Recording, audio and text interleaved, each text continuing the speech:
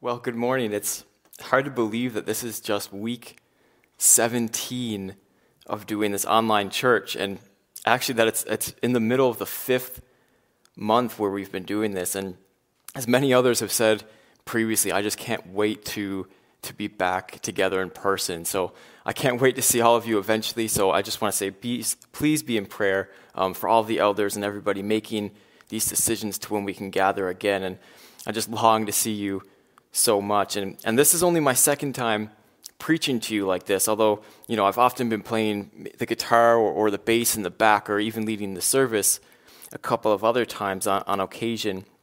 But this is only my second time back in the pulpit, and I'm excited to be here. I'm excited to preach today from 1 John. And as we consider and think about what God is telling us in His Word today on this Sunday of 2020, I hope that we'll all be challenged, but also encouraged at the same time. So just before we read the passage again, I want to start by asking you something. I want to get your brains thinking a little bit. Okay, so I'm gonna loft you an easy, simple question. Ready? What is love? What is love? Okay, so maybe, admittedly, I was a little sarcastic when I said that it would be an easy question, although some of you might have had an answer, and that's great. But I know that whenever I've been asked this kind of a question before, it's often hard for me to give, that crisp one-line answer that love is this. So I just want to tell you that because it's okay if you found it hard as well.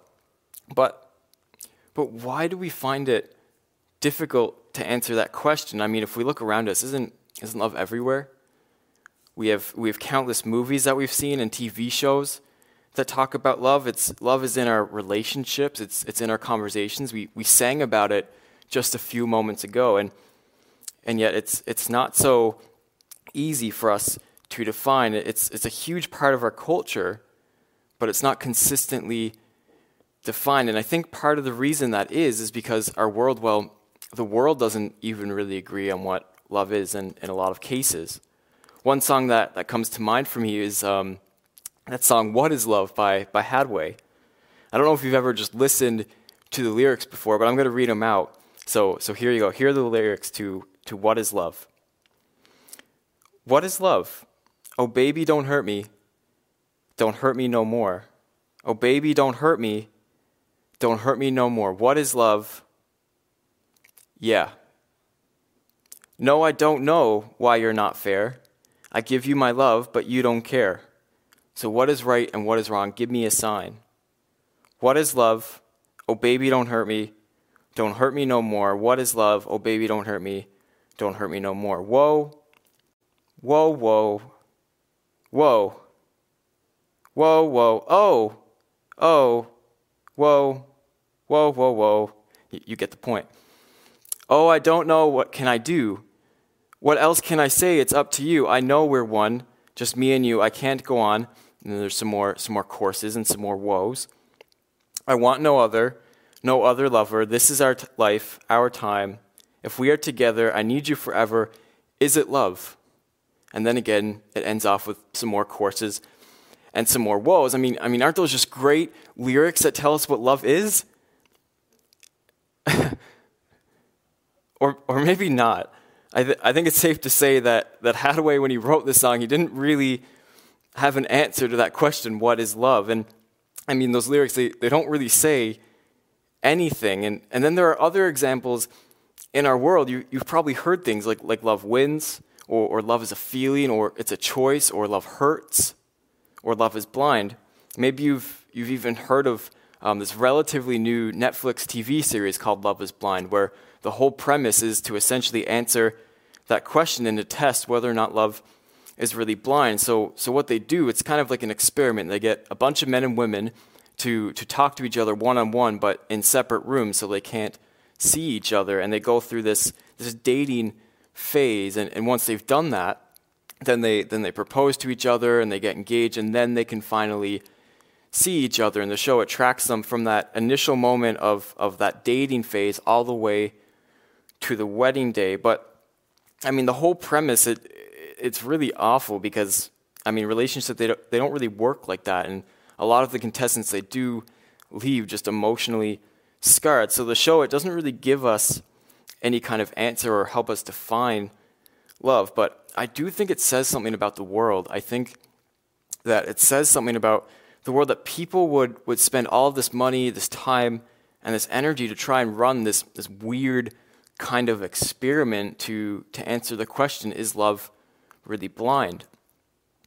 And this isn't also just on the cultural and big picture perspective. I think we also deal with this in our families and in our marriages. It's easy for us to romanticize love, to confuse unconditional and conditional love. Leanne and I had to go through this and wrestle with this when we got married last year as we wrote our wedding vows.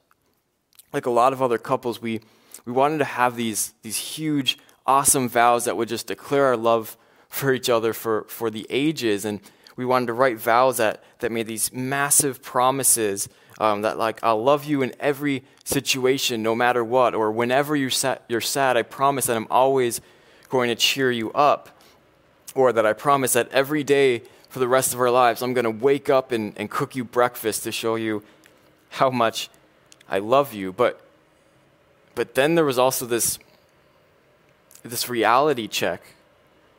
The reality that our love, it wouldn't be perfect, and that there would be times that we don't love each other unconditionally. It's almost like there was this like Disney version of what we wanted our vows to be, but then also the real version of what our love really would be like.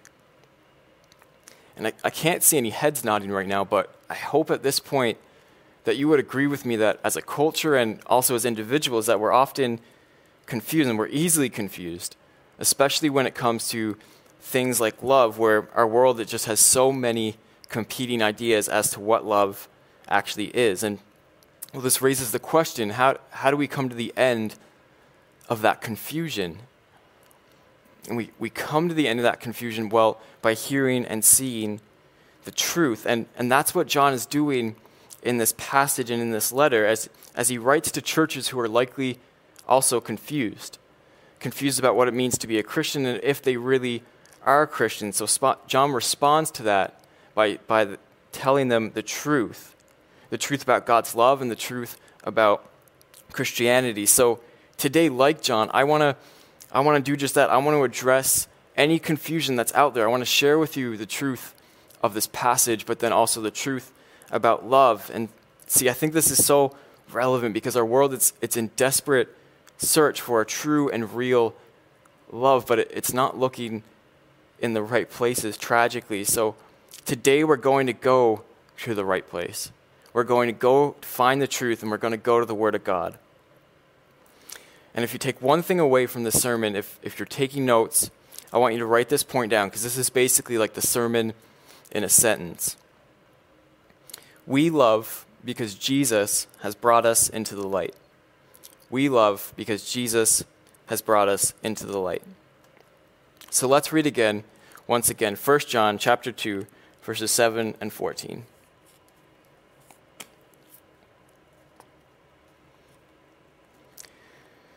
Beloved, I'm writing you no new commandment, but an old commandment that you have heard, that you had from the beginning. The old commandment is the word that you have heard. At the same time, it is a new commandment that I am writing to you, which is true in him and in you, because the darkness is passing away and the true light is already shining. Whoever says he is in the light and hates his brother is still in darkness. Whoever loves his brother abides in the light, and in him there is no cause for stumbling. But whoever hates his brother is in the darkness and walks in the darkness and does not know where he is going, because the darkness has blinded his eyes. I'm writing to you, little children, because your sins are forgiven for his name's sake. I'm writing to you, fathers, because you know him who is from the beginning. I'm writing to you, young men, because you have overcome the evil one. I write to you, children, because you know the Father. I write to you, fathers, because you know him who is from the beginning. And I write to you, young men, because you are strong, and the word of God abides in you, and you have overcome the evil one. So starting right away at verses 7 and 8, we see that John is writing a commandment, although he doesn't really tell us what that commandment is because he assumes that his readers know it because it's the word that they've heard before. But thankfully, with some careful reading of some other passages in 1 John as well as John's Gospel, we can be confident about what this command is. And we know that this commandment here is to love one another. And that's going to be the first point, that we are commanded to love one another. We are commanded to love one another. John later in this letter in chapter 3, verse 11, he says that for this is the message that you have heard from the beginning, that we should love one another. And the connection here is that command that he's talking about here is the message or the word that they have heard from the beginning. And in the beginning here, it's just likely referring to the first time that these people would have heard the gospel being preached to them. And no doubt that this command was also issued by Jesus himself. We can see that in John's Gospel in chapter 13, verses 34 and 35, as well as John chapter 15, verses 12 to 13, as Jesus commands his disciples to love. He says in chapter 13, "A new commandment I give to you." And notice the similar language that he's using here. "A new commandment I give to you, that you love one another just as I have loved you. You are also to love one another. And by this all people will know that you are my disciples, if you have love for one another." And then in John 15, again, notice a similar language. "This is my commandment, that you love one another as I have loved you. Greater love has no one than this, that someone lay down his life for his friends." Clearly that commandment that John's talking about here is the command to love. And this also makes sense given how John describes this command in our passage. He says that this command to love it's an old command that his readers have already heard from the beginning. And I'm sure that's also true for many of you who, have probably been around church a few times. You've probably heard that we should love each other. And you've also probably heard the famous verse, or at least part of that famous verse from Leviticus chapter 19 that says, "You shall love your neighbor as yourself." Some people have even deemed this the golden rule. And this is an old command because we've heard it so many times.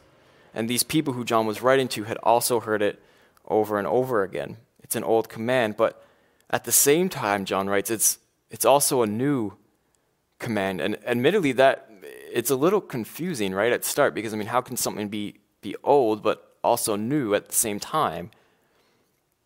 I promise it does make sense, and here's how. It's an old commandment because they've heard it before, but it's a new commandment as well because the commandment has been radically transformed by Jesus.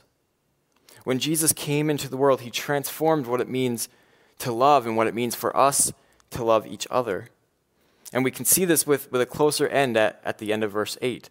A closer look at the end of verse 8. It says that the command to love is a new command, which is true in him and in you, because the darkness is passing away and the true light is already shining.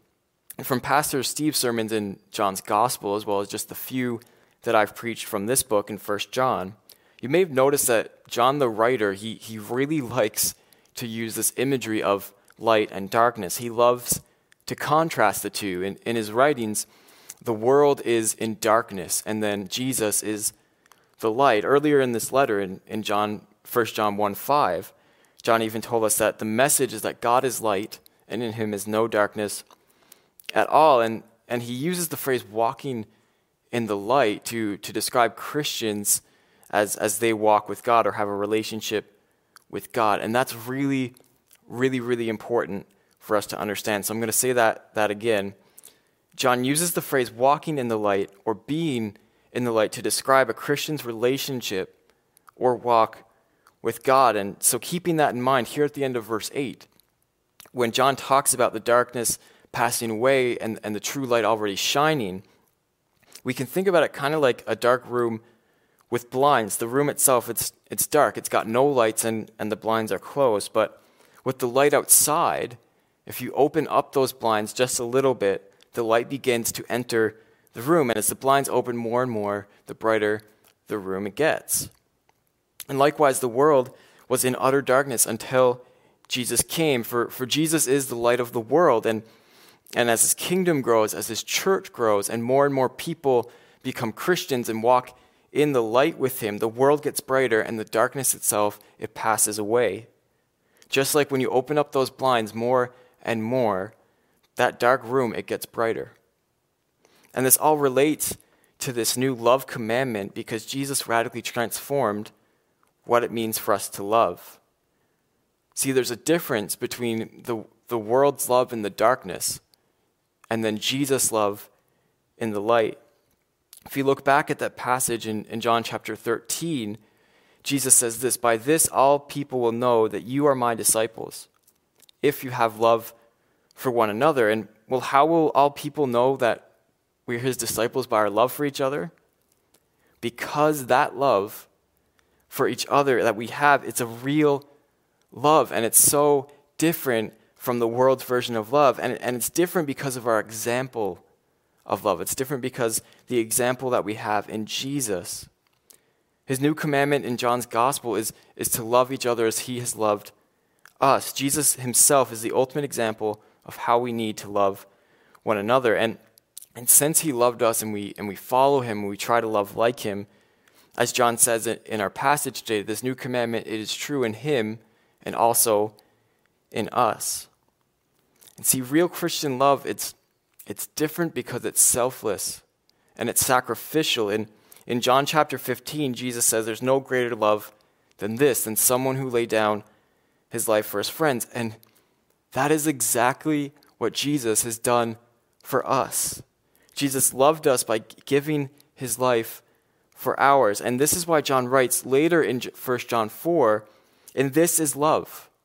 Not that we loved God, but that he loved us and sent his Son to be the propitiation for our sins." And remember that propitiation here, it's just a big fancy theological word that means to satisfy the wrath of God. So Jesus loved us by satisfying God's wrath for our sin in our place. Or in other words, Jesus loved us by giving his life for ours. And to be clear, the point in the application isn't that as Christians we need to literally die for each other, and that if you don't, then you're somehow not loving one another. The application here, it's not that I need to go and give my life for Steve Daw in a literal manner, but the principle here is captured well by theologian Thomas Aquinas as he defines love. So what is love? To love is to will the good of another. To love is to will the good of another. And good here means what is to will what is truly best for them.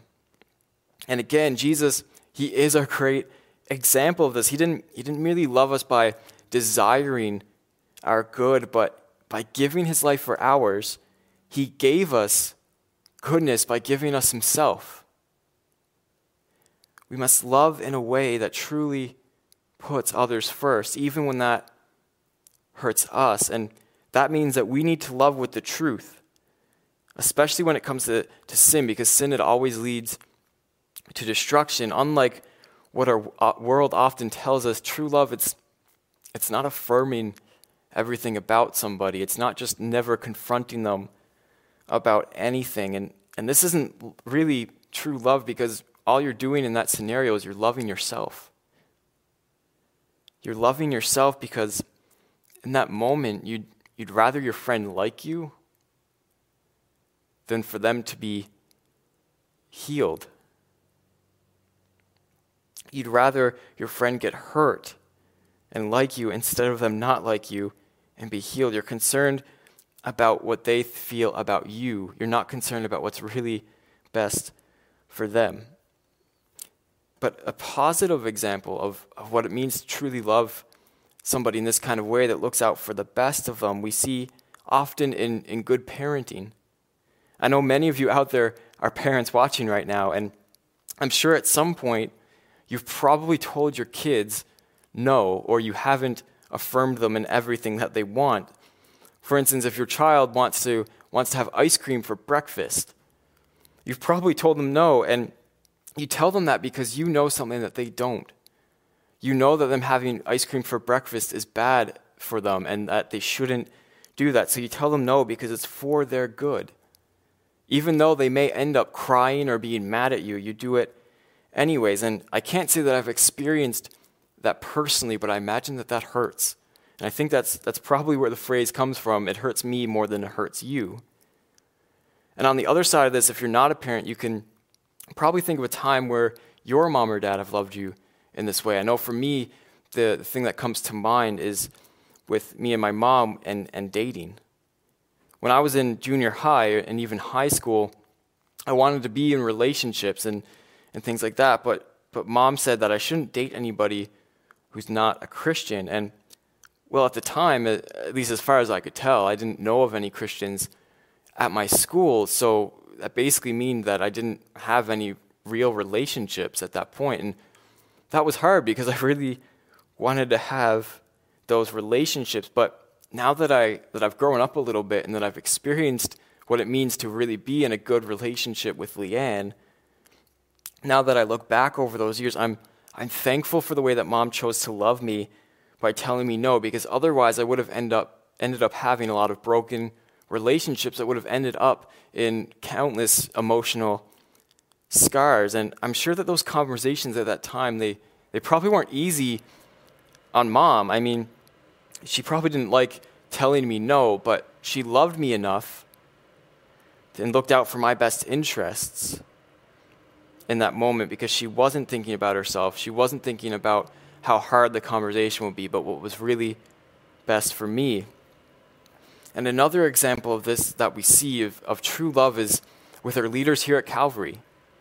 I know that if I come into the office one day, for example, and just after a fight with Leanne where we've had a fight and I've been really selfish, although, of course, I don't think I've been selfish, but I have been. And if I come in and talk with Steve and describe the details of the fight and just say that me and Leanne we're having a rough go of it, and as he picks up that I'm being selfish in that scenario, he's going to call me out on that. And he's going to tell me that I'm being selfish. And, I might not like Steve in that moment. I might not like him for that day, but that is really him loving me, because that's what I need. I need to have that perspective to be able to go back to Leanne then and then apologize and say I'm sorry, so that our marriage and our relationship can be better. We need to be truthful and loving at the same time. And when we do this, church, don't miss that. It's going to affect those around us. When people come to our church and they see the way that we love one another and the way that we interact with each other, they're going to notice that that's different. And it can spur them on. It can plant a seed for them to want to know what is so different. How can they have that? How can I have that? And of course, we know that we can only have this kind of love through Jesus. So don't be mistaken that this kind of love, when we do this well and love each other, that this will have an impact of how the outside sees us. We are commanded to love, and because we are in the light, love is non-negotiable for us. And that's point number 2, okay? Because we are in the light, love is not negotiable for us. John continues in verses 9 to 11. He says, "For whoever says he is in the light and hates his brother is still in darkness. Whoever loves his brother abides in the light, and in him there is no cause for stumbling. But whoever hates his brother is in the darkness, and he walks in the darkness and does not know where he is going, because the darkness has blinded his eyes." The command is non-negotiable for us as Christians because, well, we're in the light. Matt, last week, he preached from the book of James, and something he said that James is one of these books that people, they absolutely love it, or, well, they absolutely hate it, because James leaves no room for half-hearted and half-compromising faith. And John here, he's kind of similar in this letter. There's no room for half-hearted Christianity here. He's very black and white. He's very hot and cold, light and dark, love and hate. So what he's doing in these verses in 9 to 11 is he's contrasting love and hate, because he puts light and love over here in this sphere and connects them, and then he puts darkness and hate over here. So we have love in the light and then hate and darkness. And that means that if we're over here in the light, then love is not negotiable. As verse 9 says, whoever says they are in the light but hates his brother is still in darkness. And what hate means here is it's essentially a lack of love. Just like cold is a lack of heat or darkness is a lack of light, hatred exists where love doesn't. And the point here is it's not that we need to be perfect in love. John isn't saying that if you fail to love, then you're no longer in the light. But the point is that as Christians who walk in the light with Jesus, our lives will be overall characterized by love. And in the light, there's no cause for stumbling. Just think about hiking for a minute with me. I'm willing to guess that most of you have probably been out on a walk or on a hike, and many of you, if you've been in Newfoundland for very long, you've probably been on a walk or a hike on the East Coast Trail. Leanne and I we've been going out for tons and tons of hikes and walks since COVID started, and many of them have been on this trail. And something I've noticed about the trail is that there's so many roots and rocks all over the ground that are easy to stumble on. So when I'm walking, I'm always looking down, making sure that I jump around and step in the right places so that I don't trip up. But let me ask you, for those of you who have been on these trails or something like it, how often have you been walking at night? How often have you gone at night? I guess that most of you probably haven't gone when it's dark, and even if you have, you've probably brought something to light the way. And see, we choose to walk in the light because we can see in the light. We can look down, we can notice the roots and the rocks on the trail and not stumble over them. We can step in the right places, and there's no cause for us to stumble. But if we went in the dark, then we would be blind and, well, we wouldn't know where we are going. So the point that John's making here is that since Christians know Jesus' love in the light, there's no cause for us not to love and stumble into sin. And in the light we walk with Jesus, we can see clearly, just like we see in the day, we see how much he loves us, and that motivates us to love, and we look to him as our example of how to love and how to live. But remember that the point here is that not that we'll never stumble, but that we have no reason to stumble. That is, apart from our own failure. Out of my own stupidity and clumsiness, and you can ask Leanne, there are some times that I go out on a hike or on a walk and I have no reason to trip up, but sometimes I get distracted and I still do. But on the other side, John writes and talks about whoever hates his brother, or whoever lacks love, they are in the darkness, and they can't see where they're going because, well, they're blinded by that darkness. And John, he's not holding anything back here. The opposite of loving in the light over here is, well, hating in the darkness over here. And again, you can think of that like if you were going out for a walk at night without a light. You wouldn't know where you were going, and, well, neither do those who are walking spiritually in the dark. And for anybody who's watching right now who is walking in the dark, for anyone who is watching and doesn't know Jesus, who you haven't put your trust and your faith in him, then I have to tell you that you're on a path to a worse place than you can ever imagine. But the good news is that you can come to the light through Jesus. You can be brought out of the darkness and into the light. You just need to put your trust and belief in Jesus. You need to turn away from sin and darkness and come to Christ. And friend, if that's you, if you turn to Jesus, these next few verses, they will be true for you too. There will be a reality for you. And Calvary, I want you to know, I need you to know that these next few verses, that these are true for you. And in them, we'll see that what we have in the light. Remember that John is writing here to the church to give them assurance. His purpose and point are not to try and get Christians to doubt if they're really believers, but to assure them that they are. And in this assurance, we see the foundation of how we turn from hate to love. We turn from hate to love only by knowing and understanding God's love for us. And this is our assurance, Christ's love for us. And that's our third and final point. Jesus' love is our assurance that we are in the light. Jesus' love is our assurance that we are in the light. Let's read verses 12 to 14. I'm writing to you, little children, because your sins are forgiven for his name's sake. I'm writing to you, fathers, because you know him who is from the beginning. I'm writing to you, young men, because you have overcome the evil one. I write to you, children, because you know the Father. I write to you, fathers, because you know him who is from the beginning.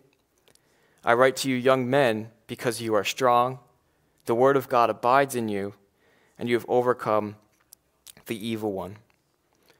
We see right away that there's a little bit of a structure change here. As John, he addresses children and fathers and young men, and he's addressing the church, remember, and these churches will have likely different Christians in different stages of their Christian walk, and they'll have new Christians and young Christians and more mature Christians. So even though John addresses these different groups, know that these truths apply to all Christians. And just as we go through different stages of life, certain things, certain truths will comfort us more and assure us more than others will. And we see that there are three truths here in these verses. We see that three things that we have, three truths we have in the light. We have forgiveness, we have knowledge or relationship with God, and we have victory over the evil one. And these are true for us because of how Jesus has loved us. He loved us by giving his life for ours and by paying for our sin. Because of that, we can be brought in to the light. And because he died for your sins are forgiven for his name's sake. That means that every time that you failed to love, that every time that you've been selfish, that every time that you've run from God, and every time that you've been angry and lost control, that God has forgiven you. And I'll say this time and time again, that forgiveness, it's past, it's present, and it's future. God has forgiven you. God will continue to forgive you because of how he loves you. And notice that it says, for his name's sake. Your forgiveness in the gospel, guys, it's not ultimately about you.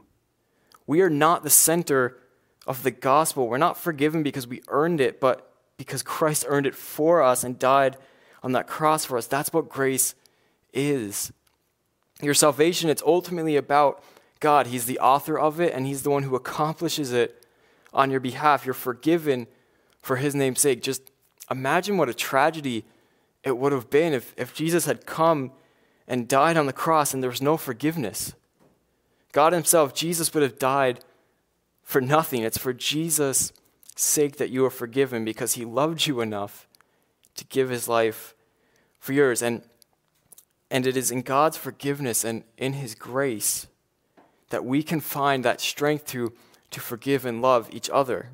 If a friend or family member, or even one of you watching right now, says something that offends me or embarrasses me, it would be really easy for me to, hold that against you. And if I'm holding it against you, that means I'm not really going to love you, because while I'm mad at you, then I'm not really going to be thinking and doing what is best for you. But if I understand God's grace and I understand his forgiveness in forgiving me for all that I've done against him, then that makes it possible for me to forgive and love those who have wronged me. For everybody's sin against me is far less than my sin against God. From knowing Jesus' love, we can love each other. And because of Jesus' love, we also, friends, we know the Father. And we know him not just as the Father, but as our Father. John chapter 1, verses 12 and 13 say, "But to all who did receive him, who believed in his name, he gave the right to become children of God, who were born not of blood, nor of the will of the flesh, nor of the will of man, but of God." So when we go to God in prayer, we don't go as a friend, we don't go as a servant, but we go as a son or daughter. We come to the relationship just as we are, as we sang about earlier, with nothing to offer. Yet we can come before our Father with confidence and trust, knowing that he's going to love us, that he will take care of us and comfort us. that our Father will lead us and guide us, that he'll direct us and teach us and give us wisdom. And guess what? He will do all of that to perfection. And because I know that my Father loves me perfectly, that means that when he asks something of me or commands me to do something in his word, then I listen. I know that he'll never tell me to do anything that's wrong, and I trust that he knows what's truly best for me because, well, he knows everything, and his love is perfect. He sent his only begotten Son to die for me. So when he says that I need to love, when I need to go and love others and I need to love you, I obey because I know that's truly what is best. And that means also that when I go to read my Bible and pray and hear from God, I don't go because I'm obligated, but I go because I know my Father loves me and that he is going to guide me. I know that when I turn to his word that I'll get a right perspective of him and his love, and that'll turn my heart into a heart of loving him more and worshiping him, and then also it'll give me a heart to love others. So you want to know how to be more loving? You want to know how to be more loving and turn from hating to love? Become more and more and more in love with God because he has loved you. Go to his word, get a proper perspective. Oh, would you just go and know that your God is your Father? Would you be gripped by the love that he has for you, and would it spur you into a life of obedience and love, not because you feel like you're obligated to show your love for God, but because you're desperate to obey him because you know of how much he loves you. Because of Jesus, we know God as our Father, and we know him who is from the beginning. And the point here again is that, guys, it's that we know God. We can know him deeply, and that as we get older and more mature, our relationship with him, it grows and gets deeper and deeper and deeper. We'll never know the end of God's love. We'll never know the end of his justice, his grace, and his mercy. And that is forever. And finally, friends, we have overcome the evil one. Not only are we forgiven, not only do we have a relationship with God, but we are also victorious. We are strong.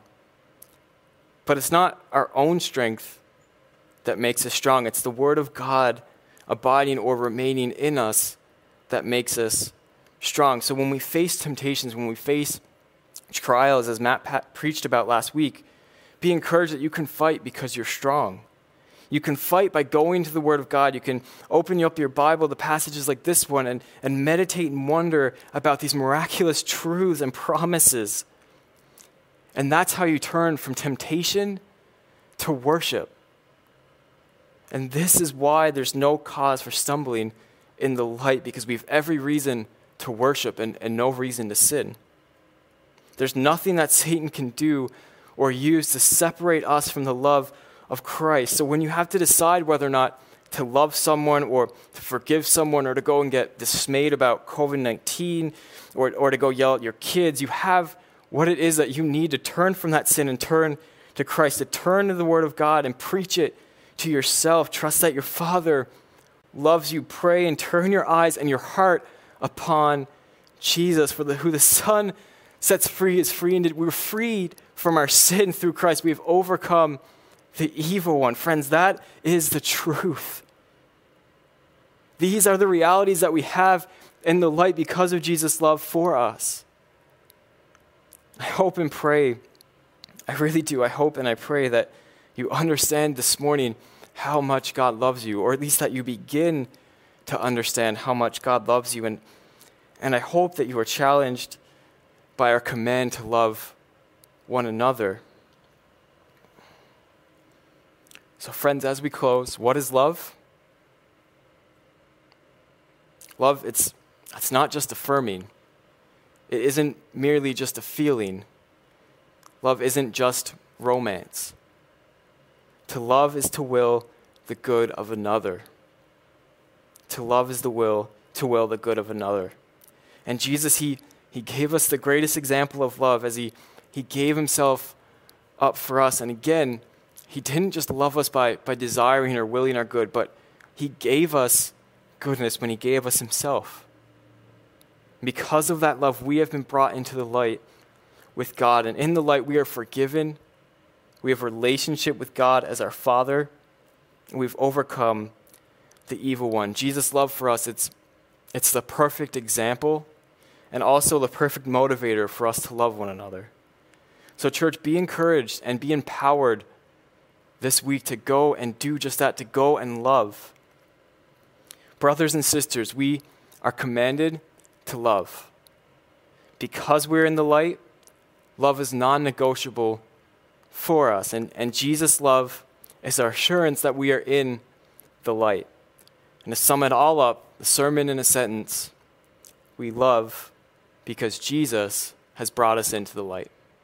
Let's pray.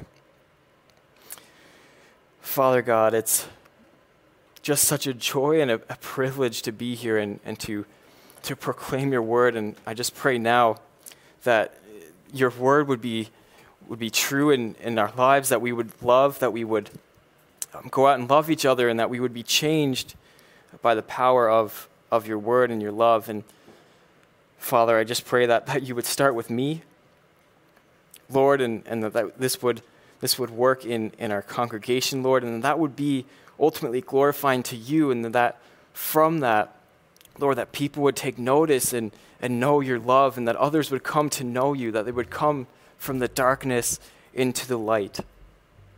So, Father, be with us now as we go on with our day and our week, Lord, and help us by the power of your Spirit to love one another.